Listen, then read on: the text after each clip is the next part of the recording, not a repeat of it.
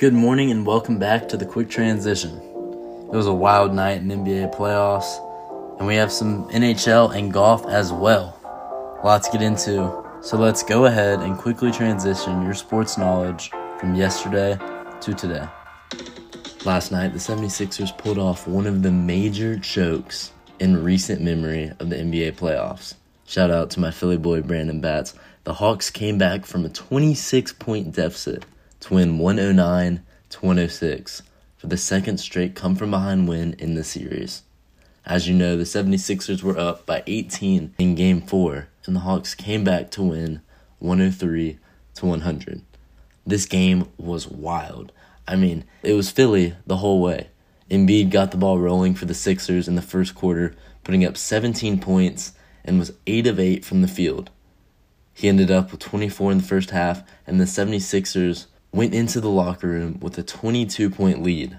But then, late in the third quarter, the Hawks slowly started to crawl their way back into this game. Doc Rivers pulled out his starters. Embiid sat down, started icing his knees, put a heat pad on his shoulder, started to get comfortable thinking that he was good for Game 5 because he did his job.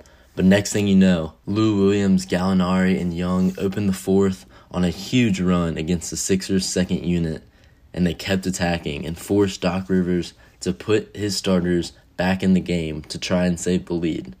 But it didn't work.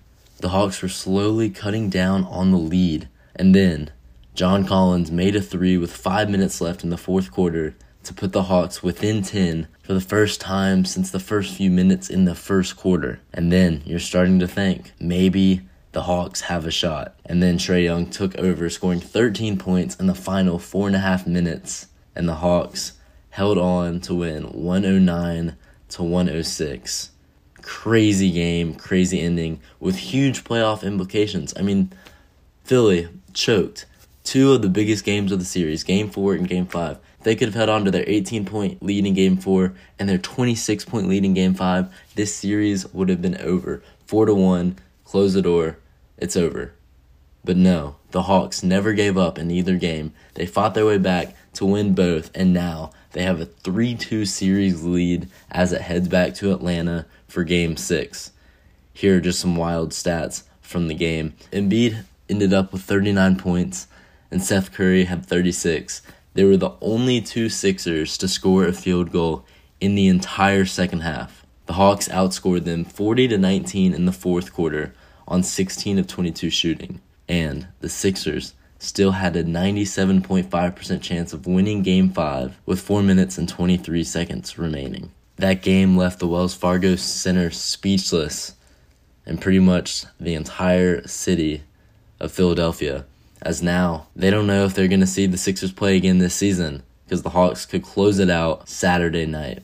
In Game 5 of the Western Conference semifinal, Paul George played one of his best games in a Clippers uniform, pouring in 37 points, 16 rebounds, and 5 assists to lead the shorthanded Clippers past the Jazz 119-111 and take a 3-2 series lead.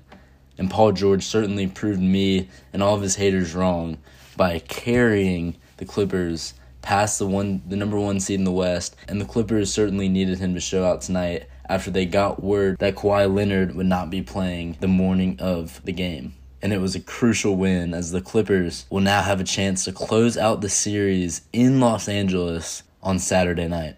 Tonight, in other news in the Western Conference, Chris Paul tested positive for COVID-19, so he will be out indefinitely. Tonight is Game 6 of the Nets and Bucks at 8:30.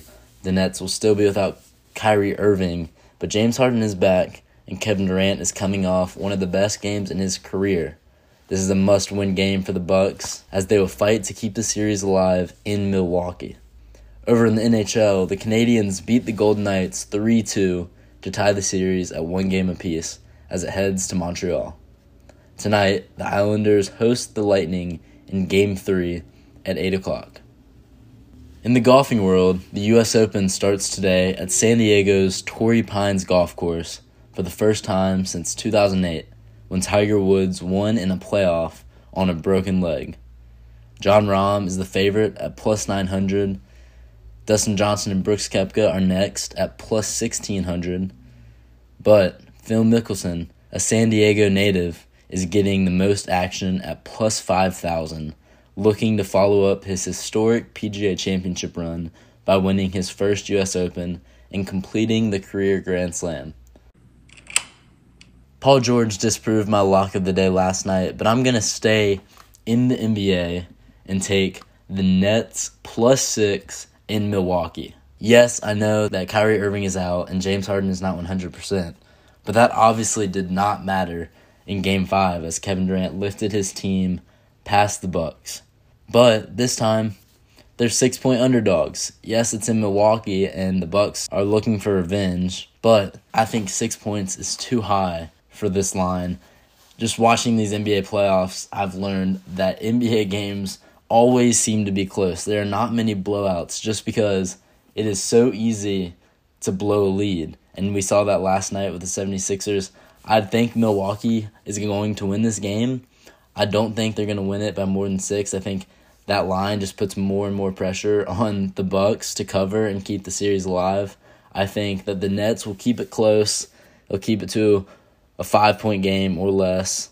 And I'm going to take the Nets plus 5, look to get back on track as I am 1-1 this week. Trying to get some more tallies in the win column, but we will see tonight. If you haven't already done so, please follow The Quick Transition on Facebook and Instagram at The Quick Transition. I'll give you a follow back. I'll post every episode as they're uploaded to Spotify and the other platforms, and I'll post my lock of the day as well and give you any more information that you may need. Thank you for listening today. I hope you enjoy the Bucks and Nets games, and then maybe watch some golf as well. We'll talk about it all tomorrow and then get you ready for the weekend. I hope you have a great day, and I'll see you tomorrow.